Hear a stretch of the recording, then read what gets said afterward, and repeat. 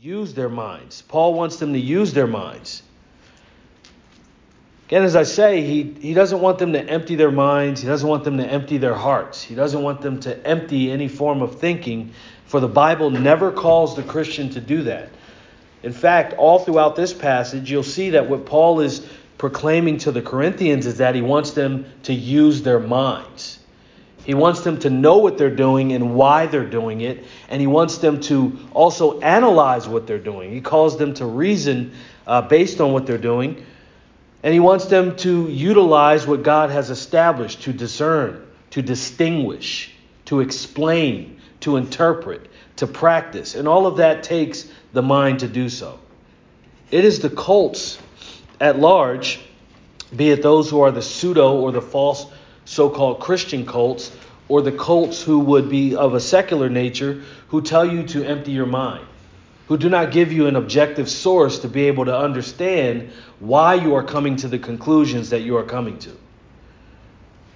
But yet here, what Paul, if you very well remember, what he's trying to get the Corinthians to understand is that there is no room for cultism.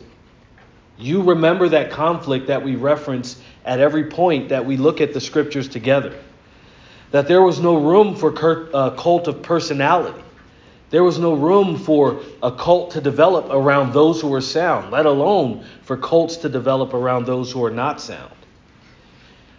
And so Paul is bringing forward to them that they must be about one another. They must practice the gifts toward one another. And they must be zealous in that, but they also must build one another up, and they must use their minds in order to inform that process. He's not saying that their minds are the absolute source. He's saying that the renewed mind who finds its source in God then becomes that very instrument that God uses to help us understand what it is we do. As I've said, nothing in the scripture, and I'll even be more specific for you, nothing here in the epistle to the Corinthians called them to empty their minds. He never tells them to empty their minds. Instead, Paul here, as you see our context, and we'll look at it a little closer, Paul viewed the use of the mind as necessary for the believer to receive edification, so to be built up, and to edify or build up others. So you need to understand, you need your mind to do that. You don't need to just empty your mind or go with the flow. It's that you have to understand what it is you're doing, and you have to understand for whom you're doing it, and then you have to understand, how do I then receive what I am to receive? It is why I believe the scripture, the perfect wisdom of God, comes to us as it does, as our objective standard to measure these things. And if you see, there is the highest form of intelligence in Scripture. And so you're called to, in fact, deal with that. You're called to agree with that. You're also called to study that. And you're called to come to your conclusions of even building one another up based on that. I believe that what sincerely troubled Paul as you get through this epistle and also the next one is that there was a certain mindlessness that was starting to happen. And so many believe that mindlessness is chaos. But you can find mindlessness in sophistication. You can find people who are mindless who do things that sound eloquent. They look polished. But what they're doing and speaking and thinking and trying to get you to understand leads to mindlessness. And by that I mean it doesn't help us to understand the mind of God and what God would have for us. And so that's what Paul was calling them to. You should always be called to the mind of God. That is a mindful Christianity. Not the mind of men, not the mind of those who claim to represent God, but them calling you to the mind of God. Because that's how we're built up. We're built up from the mind of God through His Scripture, through the gifts that He provides to the church. And then you are thereby strengthened directly from God, working through others. But Paul says all of this is measurable. He encourages them specifically with reference to the practice of the gifts. He encourages the Christians at Corinth to practice the gifts and those necessary actions related to fellowship. However, it's as I've said, within those practices, he called them to use their minds. He wanted them to use their minds. In verse 13, which spills over into our earlier section a little bit because of the transition from verse 12, Paul wanted them to desire more than just receiving the gifts. I won't ask you to show your hands, but I do recognize that I could ask it this way. How many of you have at times been in an environment where people want you to know what your spiritual gifts are, but they're not telling you how to use them, they're not defining them for you, but they're saying, we want you to know what your spiritual gifts are. And so they provide a certain test. And that test is also, at many times, in disagreement with the scripture that informs and defines the gifts. But what Paul wanted for them is he wanted the gifts to relate to fellowship, but he wanted them to use their minds. He wanted them to desire more than the gifts. He wanted them to certainly receive the gifts and to desire the gifts, but more than anything, he wanted them to build up the church. I don't know how many of you have ever heard someone say, who wants to build up the church? Or have that defined for you. Have someone say, here's what the church is. Here's who the actual head of the church is, by practice and by what the scripture says about them. And here's how we want you to build up the church. And then we want you to test that what we're saying actually agrees with the means that God has provided to build up the church. And so Paul, he wanted them to desire the gifts. He wanted them to receive the gifts. But he also wanted them to build up the church and to desire that above all. Well, why? Why would he want that for them? Because this would inform their motives. It would inform their motives. It would cause sincerity in their practice of the gifts toward one another.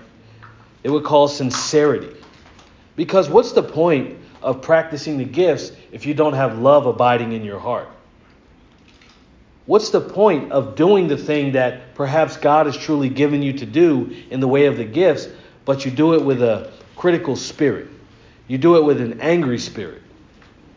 You do it with head knowledge that's not informing the heart, but a head knowledge that simply wants to be seen as head knowledge. What's the use of those things?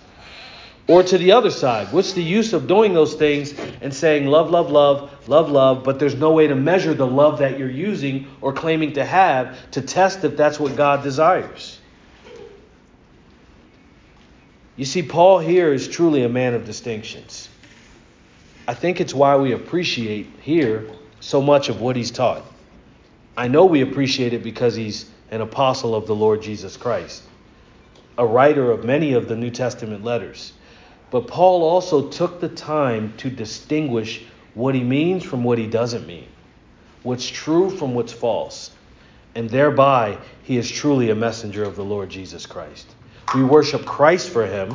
We don't worship him, but we certainly appreciate that he was faithful to Christ in that area. And so you'll see that here in this section and the sections that continue. He wants their motives to agree with God's decrees. He wants their motives to agree with God's character. He wanted there to be sincerity in the practice of the gifts. He didn't want them to simply practice the gifts or look like they're practicing the gifts. The modern so-called church does a great job pretending, great job acting. What Paul wanted is sincerity. He wanted authenticity. He wanted there to be a realness to what they were doing. Not simply so that they can be commended by man, but that in their own heart, they kept a clear conscience. There was love flowing through them outward to others, and it was in sincerity. You remember it said, if you look at the mystery of godliness, sincerity, a clear conscience, a sincere faith. As we have established so far, Paul wanted them to practice specifically the gift of languages in their time. Look at verse 13. Therefore, let one who speaks in a tongue pray that he may interpret. He gets right to it. He leaves no room for you to want the gift, as we talked about the last time we were together, to want that gift and not have someone interpret. And that someone preferably being yourself. He's saying if you're going to practice that gift, I want you to pray that you can interpret. And we talked about this last time, that gift is the most effective, and we judged how effective something is based on what we read in Scripture to the value it has to build your fellow believer up, your fellow brother or sister in the faith up. And so if you look at that, he wanted them to practice the gift, but he did not want them to practice the gift apart from interpretation. I will double down on this. There is 0% of the time where Paul wants the gift of languages to be practiced without an interpreter. 0% of the time. There is nowhere in Corinthians where Paul commends the practice of languages as a gift without someone interpreting what is said. And that doesn't mean you get to make up language or make up the gift and interpret in a way that would be decoded, or you interpret in a way that has nothing to do with language. He's talking about formal language, supernaturally given by the Holy Spirit to those who are believers, and them being able to tell forth what's necessary, and it being interpreted to be understood so that it can build up the hearers.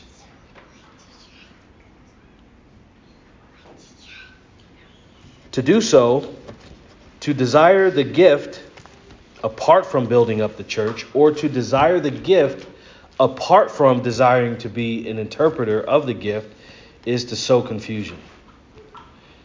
And God, as you will see in this passage, Paul will say it explicitly that God is not the author of confusion. Satan is. We don't want to desire what God has by pragmatic means that Satan would somehow enter in and redefine it. And so, he wanted them to have this gift, but he also wanted them to pair it with the gift of interpretation. But so then he instructed them to speak in the language, but also he instructed them to ensure that there was one who interprets. Already, we have disqualified every modern definition of so-called tongue speaking that exists in the world before us today. Because so many do it, whether it be from selfish motive, so many are speaking a so-called language that has no foundational understanding or meaning at all, gibberish, fluttering the mouth, the eyeballs, so they go mindless. And so they're in this ecstasy. And then some, let's speak about it all. Some would fight against the idea that the gift of languages are here today. But when they speak the mother tongue, they're speaking things that aren't fit for sound doctrine. Along with those who are speaking false tongues, I'd like for them to close their mouths as well. Paul's point here is that I'd rather you speak clearly and from what God has actually said. However you're going to accomplish that, do that. Because that's the most important thing. The most important thing is not to show people that you're able to speak in supernatural languages. The most important thing is to build up the individuals in the church. And guess what you're then doing? You're building up the collective church. In the realm of prophecy, and I touch on it because it's coming up, in the realm of prophecy, it does no good to have so-called fallible prophecy or prophecy filled with error. How does that build anyone up? There is no place in Scripture where error is used to build people up in the truth. And let me be very clear, error in teaching or error in practice. There is no place in Scripture where that is allowed or permissible. And so we thank God for what's written here in Corinthians, because the Corinthians were guilty of practicing those things. And Paul was trying to set their course in the right way. He was trying to push them in the proper direction so that they could meet their Lord face to face. It's why in chapter 15, if you just peek over there with me, in chapter 15, he goes into the fact of Christ's resurrection. He begins to deal with why we're doing all this in the first place. It's to see him and to meet him and to see him as he is, the one who conquered death. It's to be with him in eternal life. Doing what we want to do or practicing error in the way that we think that would lead to the truth does not lead to seeing Christ in eternal fellowship. It leads to seeing Christ in eternal judgment. So Paul raises the stakes. He wanted someone to interpret. He wanted there to be an interpreter of this because he wanted people to be built up. Verse 14, for if I pray in a tongue, my spirit prays. But look at this. My mind is unfruitful. For if I pray in a tongue, my spirit prays, but my mind is unfruitful. The point is, Paul did not want them to abandon their mind in the use of the gifts, especially related to languages. He did not want to have them pray in a tongue or pray in a language. He wasn't establishing a basis for prayer language that's not discernible or understood between those who are speaking. He wasn't saying go in your private closet and go ahead and flutter your tongue and your mouth and your eyeballs and pray to God and somehow he'll understand that's okay. No. In fact, if you look at his point, his main point comes at the end of the verse. He says in verse 14, for if I pray in a tongue, my spirit prays. And he's talking about the real nature of language, the real nature of possessing the gift. He says, my spirit prays, but my mind is unfruitful. So even if I have the gift and I'm only speaking to God, yes, my spirit is praying, but my mind is not engaged in that process because someone has to interpret what I'm saying. God understands, but I need to understand. I need to understand what I'm saying to God. In other words, what's the point of speaking to God if what he gave is for me to speak to you so I can build you up? He didn't want them to abandon their mind in the use of the gifts, especially with the languages. But he also did not want them to simply, in this case, practice the gift. Because I believe what's written here in verse 14, whoever the speaker is certainly has that gift. Whoever Paul is trying to correct in verse 14, they have the gift. They're not using it the right way. He wanted their minds to be engaged in the use of not only this gift, but all the gifts. He wanted them to pray. Paul didn't say stop praying. He wanted them to pray. But he did not want them to be selfish or self-centered as they prayed. He didn't want them to take something that was meant for the building up of God's people in the church and somehow try to simply communicate to God as though that would make them more spiritual, therein finding their righteousness in themselves and their own practice. That's not what he wanted. He did not want them to simply pray to God on their own. They should pray to God on their own. But listen to this. It's the how that matters. He didn't want them to simply pray to God on their own in a language they couldn't understand because it hadn't been interpreted. Remember how he started this passage. Let one who speaks in a tongue pray that he may interpret. It also means not everyone who had the gift was able to interpret what they were saying.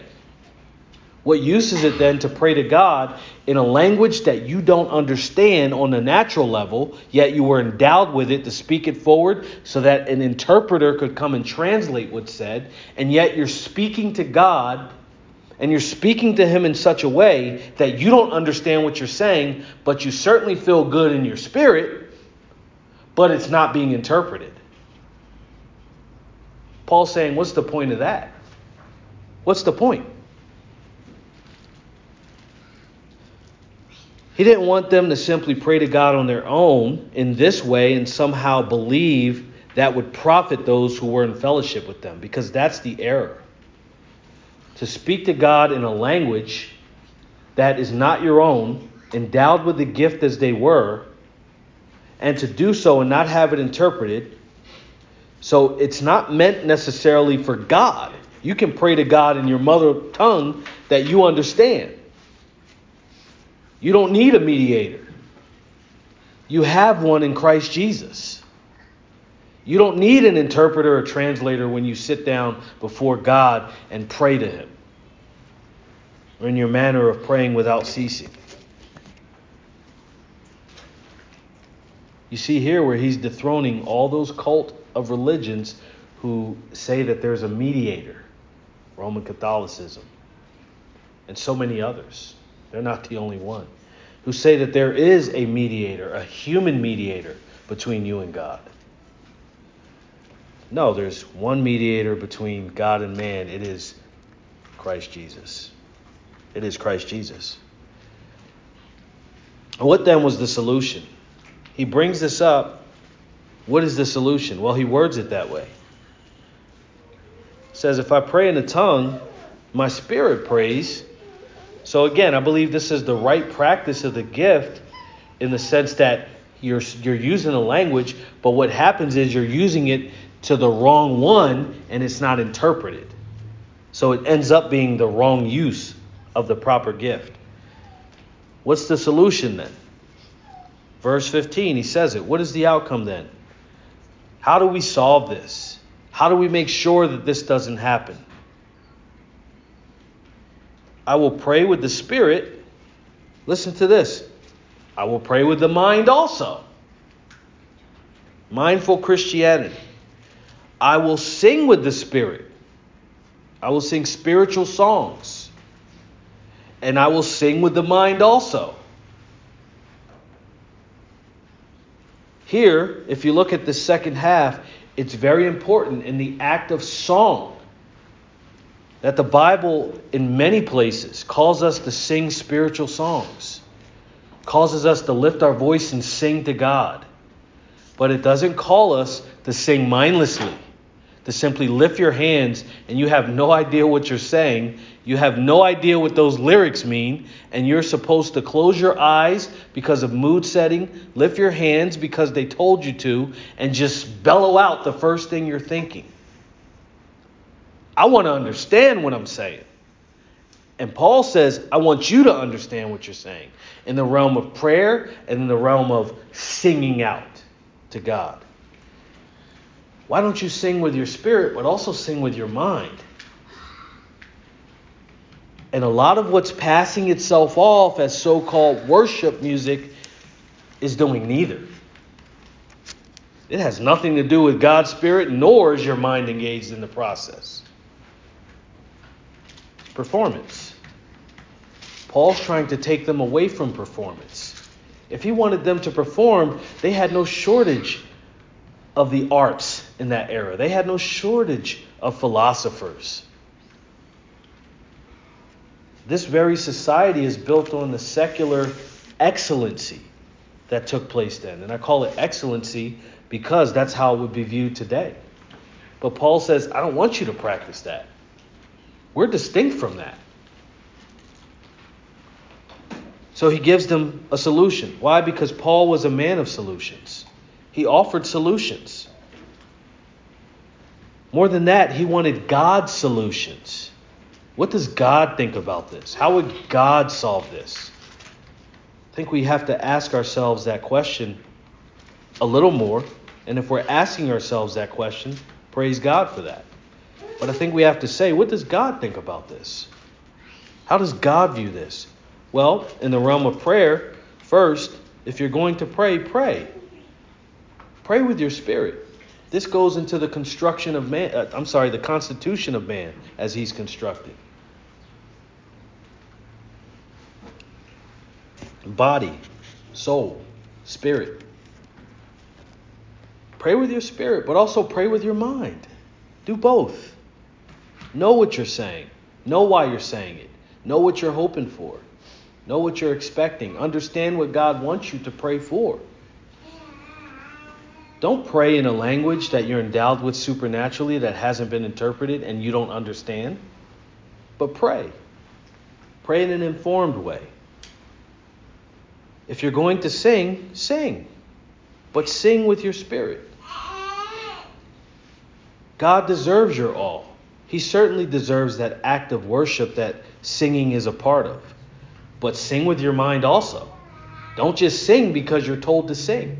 Don't just sing because they're strumming instruments. Sing because what you're saying makes sense, not only spiritually toward God, but your mind is discerning what's said. That your mind is informing what is coming out of your mouth.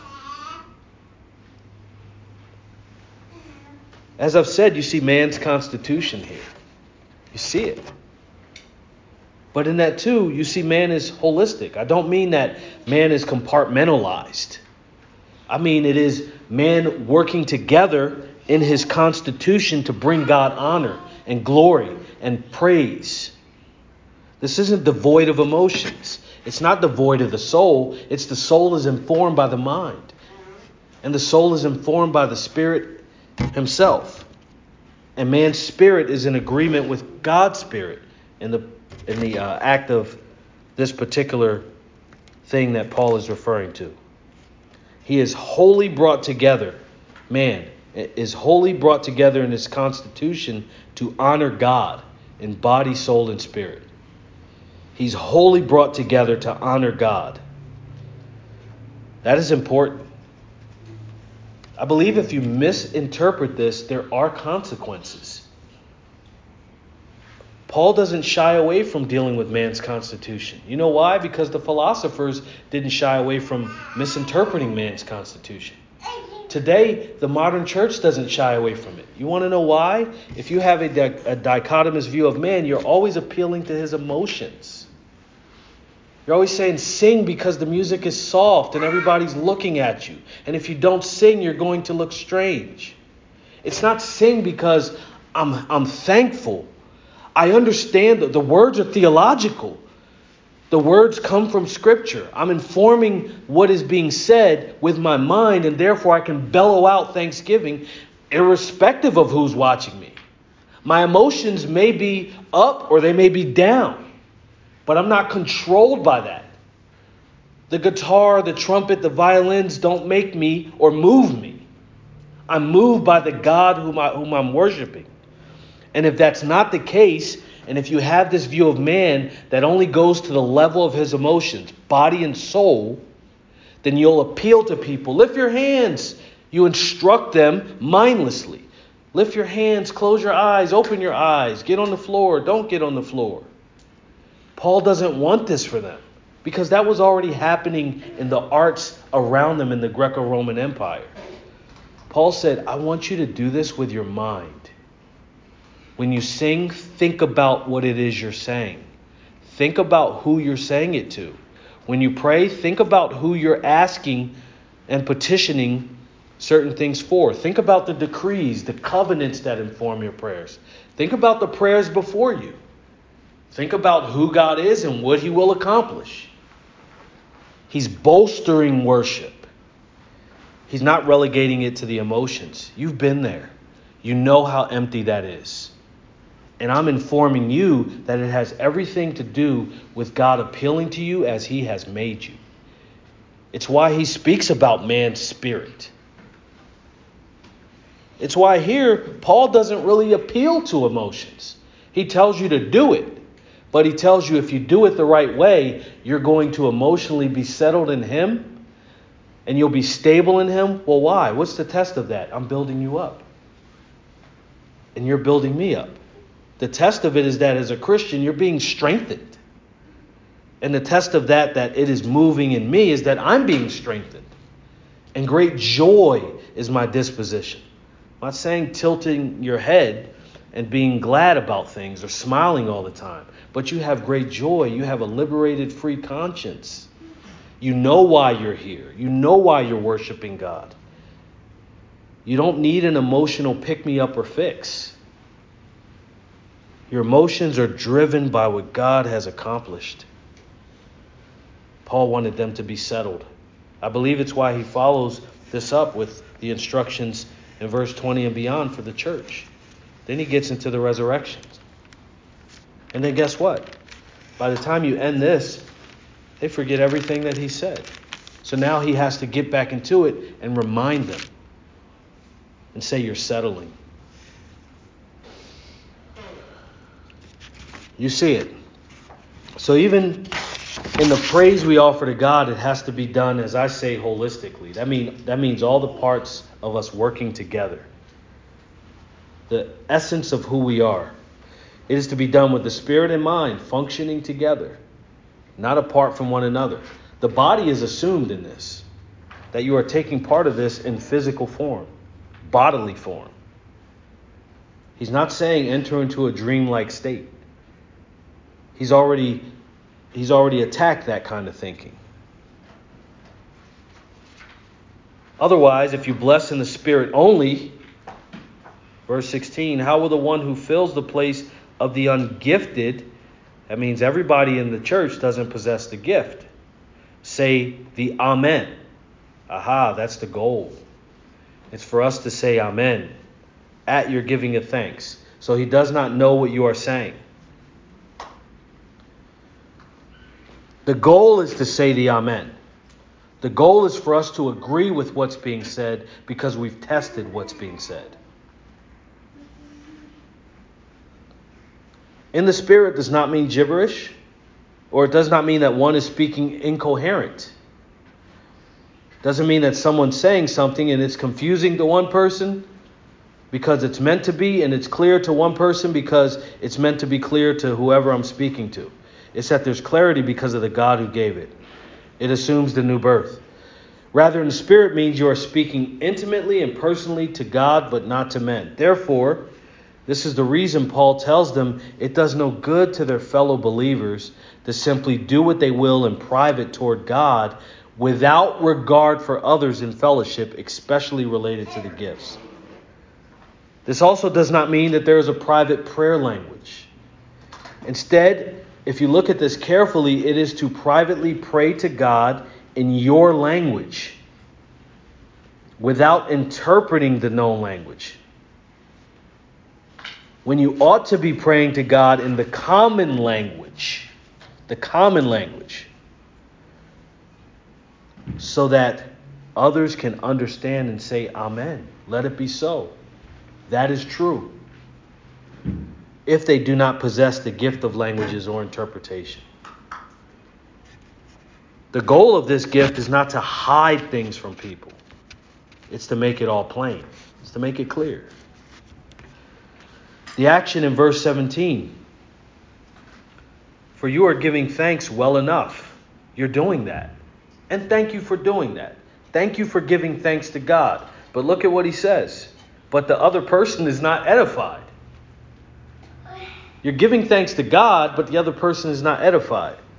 I think that's the whole problem of much of so-called modern Christianity. So-called. That, they're thanking God, I guess, but no one's being built up. They're just saying, thank you, God, for doing what you did for me. And Paul is saying, no, build one another up. Desire the spiritual gifts. But, verse 12, seek to abound for the edification of the church.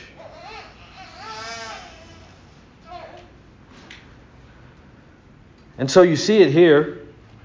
He didn't want them to miss that. He wanted them to be praying to God in the common language, so others can understand and say amen if they do not possess the gift of languages or interpretation. He wanted the action in verse 17. He wanted it to result in thanksgiving. However, the thanksgiving should be collective in this way. It doesn't result in building up your fellow brother or sister in Christ. What's the point? What's the point of giving thanks in this way, in a prayer before God, if it's not being interpreted in a language that everyone can understand?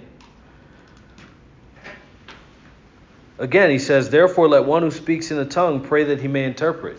He's dealing with misusing the languages in the act of prayer. He did not want to see it practiced in this way, where one was simply showing off with the gift, or he was simply speaking and others could not understand what he was saying because there were no interpreters.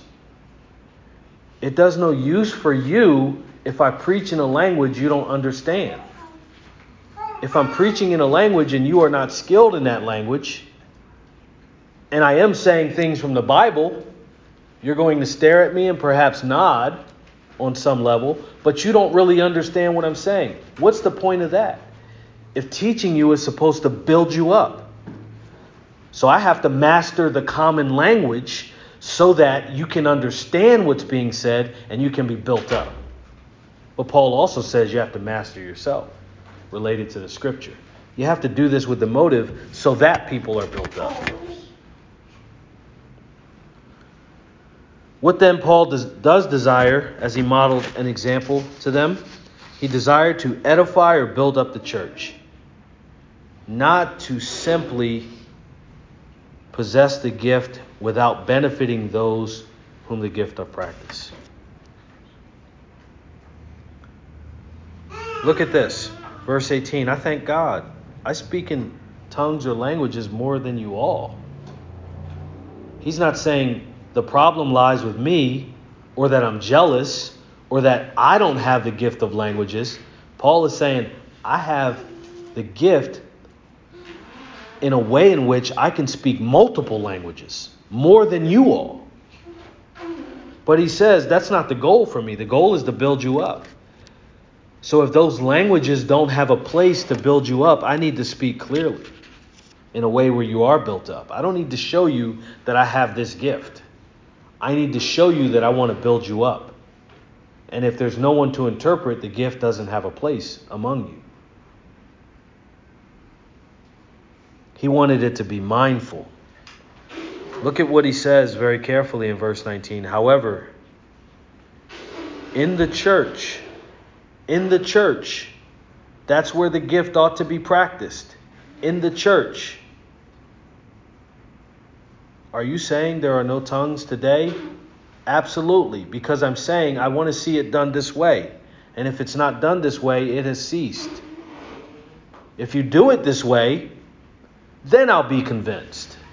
But you don't get to make it up. You don't get to do it outside of how Paul instructed and then say, that's the gift of languages. And then you don't get to endlessly and hypothetically hope for the gift, never demonstrate the gift is in practice, and somehow think my hoping for the gift is what's going to build me up. No, what will build me up is whatever gifts are out here, I want to build up the church. So Lord, give me those gifts. And when you give me those gifts, now I'm going to practice those the right way.